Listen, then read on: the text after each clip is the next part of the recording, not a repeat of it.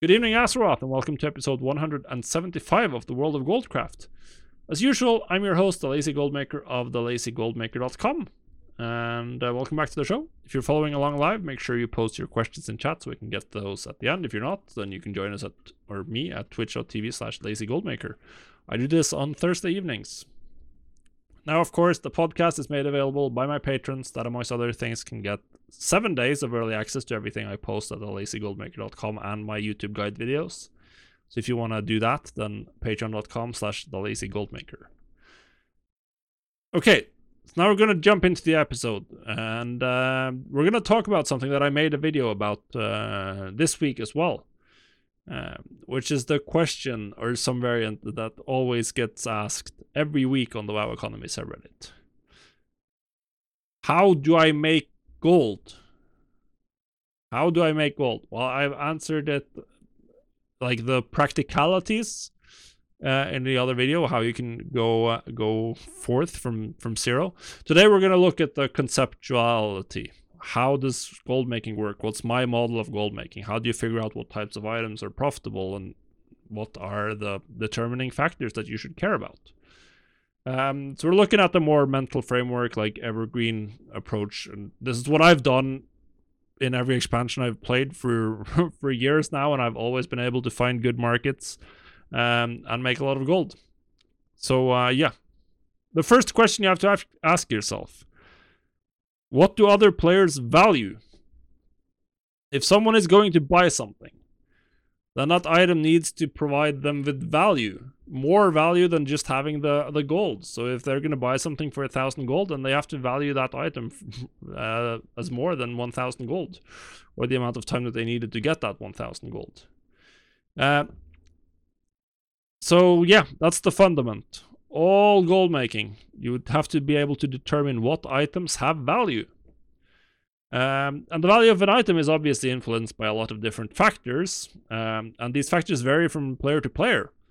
A world first raider will place a much higher value on obtaining mythic eye level BOEs week 1 of the mythic raid opening, for instance, than someone who's in a 2 nights a week guild like I am. I wouldn't bother paying like more than 200-300k for an mythic eye level BOE ever, because it's just not going to be the deciding factor for me ever. Whereas a world first raider, they'll value that at probably 2 million if they have the gold, because for them it's their entire reason to play the game is to absolutely hardcore min-max. For those of you with a background in economy, or you've heard about it, an economist would probably be talking about utility right about now, the utility theory, where people they have a set of choices and they're trying to maximize their personal utility with their gold. Utility is really just a fancy word for things they like. Just like people in real life spend their money on things they like, or things that cover their needs and things they like. It's the same in game. A collector is going to spend more gold on mounts, whereas for a mythic raider, they'll be valuing consumables, gear upgrades, and all of that jazz. Someone who does both will value a combination of things. We can't know what every player specifically wants, but we don't need to, because it's very easy to see the overall trends. Because that's what you see when you post stuff on the auction house. You see what you sell a lot of and what you don't sell so much of. This isn't, well, you could possibly make a theoretical framework for this. This is just more based on accumulated experience over a long time. What I've seen in general is that players on average mostly care about having their character be powerful, which means that anything that increases player power is something they'll be willing to spend gold on. This includes gear, enchants, gems, consumables, and within this category, players are generally more likely to value permanent increases more than consumables. So that means more players are going to be fully gemmed and fully enchanted than popping DPS potions on every pull in M+, for instance, or using that in heroic dungeons. More people are likely to get previous crafted items in the classic versions of the game than people are using flasks in dungeons, whatever. So it's a sliding scale, but in general, anything that gives you power for forever is more likely to sell. Now, obviously, in addition to this, players also value looking cool. This is one of the other main categories of things that people buy. And you can just look at the booming skin economies in many of the multiplayer PvP games like League of Legends, Dota, CSGO. Players are willing to pay a lot of real-life money to look cool in-game. And they do that in WoW as well. And cosmetic items can be very, very profitable, but they have lower value than power-increasing items, even if they are more expensive, because there are so many of them. There's only 11 different legendaries available for any given character in Shadowlands, but there's literally hundreds, if not thousands, of transmog choices out there for that same character. So all the druids are going to be piling into the same 3 or 4 legendary slots, and then they'll be piling out into literally 100 different transmog options depending on what they prefer. So that just means that any one transmog item is going to have a lot less value because it's going to sell a lot slower. And there's a lot less people who care about that specific item compared to something that gives you player power. So that's it. Like every TBC caster looking for the same 3 to 4 gems at most, whereas transmog collectors are going to be looking for completely different items and value them very differently. And that's why sale rates are much slower for cosmetic items. They sell slower. Any one item is going to take you a lot longer to sell. And this is also why mounts generally is the best cosmetic item in terms of sale rate. Why? Every mount collector will want all the same mounts. And there's not that many tradable mounts in the game. But not every transmog collector wants all the transmog, or even that specific one. So the smaller number of items that demand is concentrated into, then generally that's going to lead to higher sales, and that's also really, really good. I haven't really explained why sale rate is so important, but it's pretty crucial, particularly for people who are starting out. It's due to the concept of compounding from finance or economics. Essentially, you want to get your gold back as fast as possible when you don't have that much gold.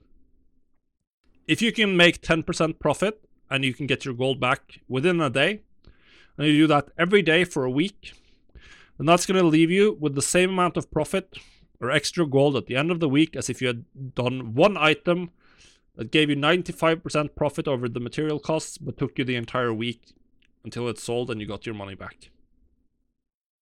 So the faster you can cycle your gold through the auction house, the faster you will grow your gold pile. And that's why power increasing items is always the best choice in my opinion. Because it sells quickly.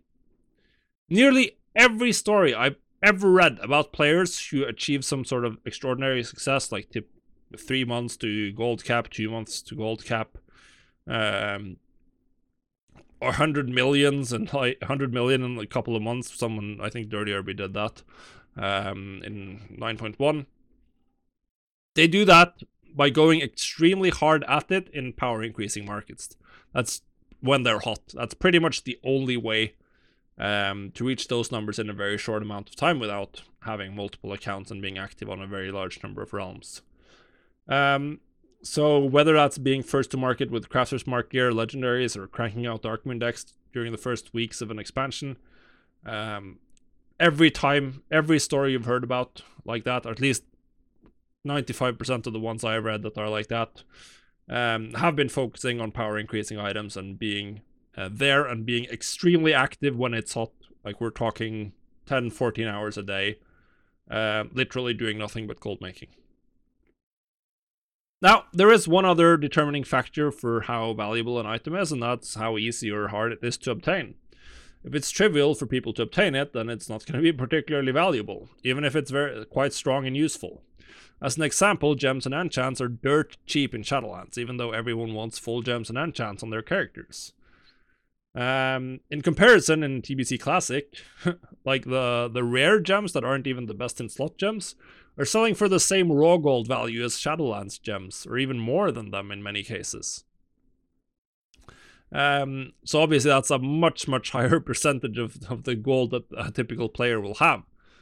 And that's simply put because gems are just so abundant in Shadowlands. I don't know. Don't remember exactly in my head how much ore, but you're talking about something like 20 ore, 40 ore, and you'll have a full set of gems almost for your character.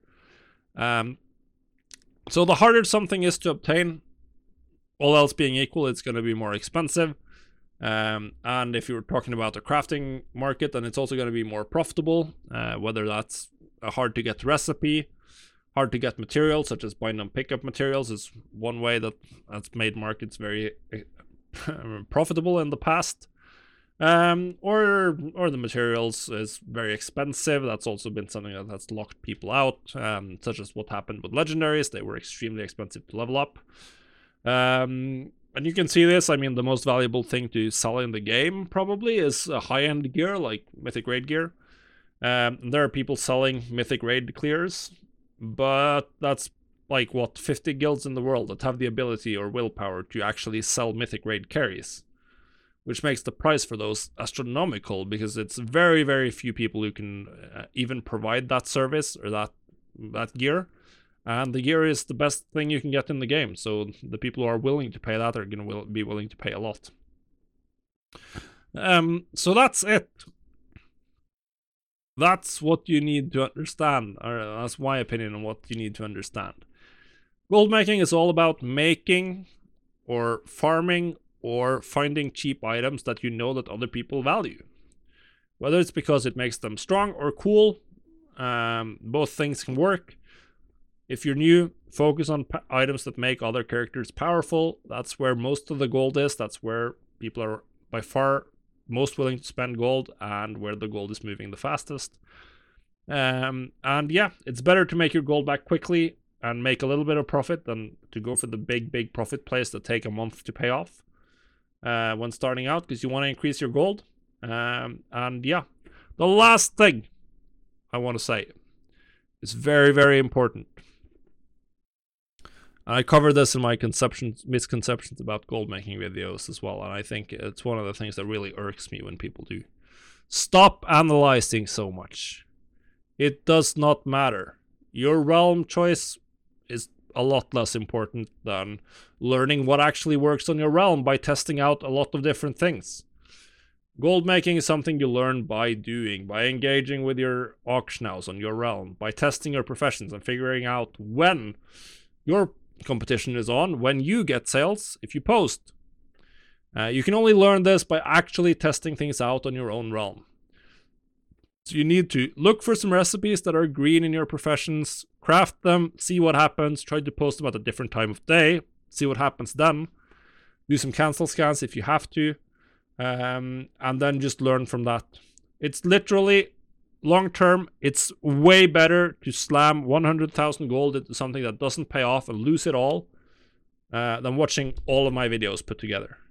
That's gonna, like, losing 100,000 gold is gonna teach you way more. You need to test things out. Take this as a basis. You find items that are gonna be profitable. It's gonna be items that are useful to other players. So items that increase other player power, just look through guides on Wowhead. There's literally tons of items that are strong and useful, best in slot enchants, best in slot consumables, all of that jazz. Craft them, see if they're profitable, and then you find out what works and what doesn't.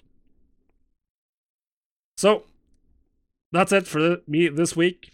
Hopefully you enjoyed the episode. See you on the next one. Bye.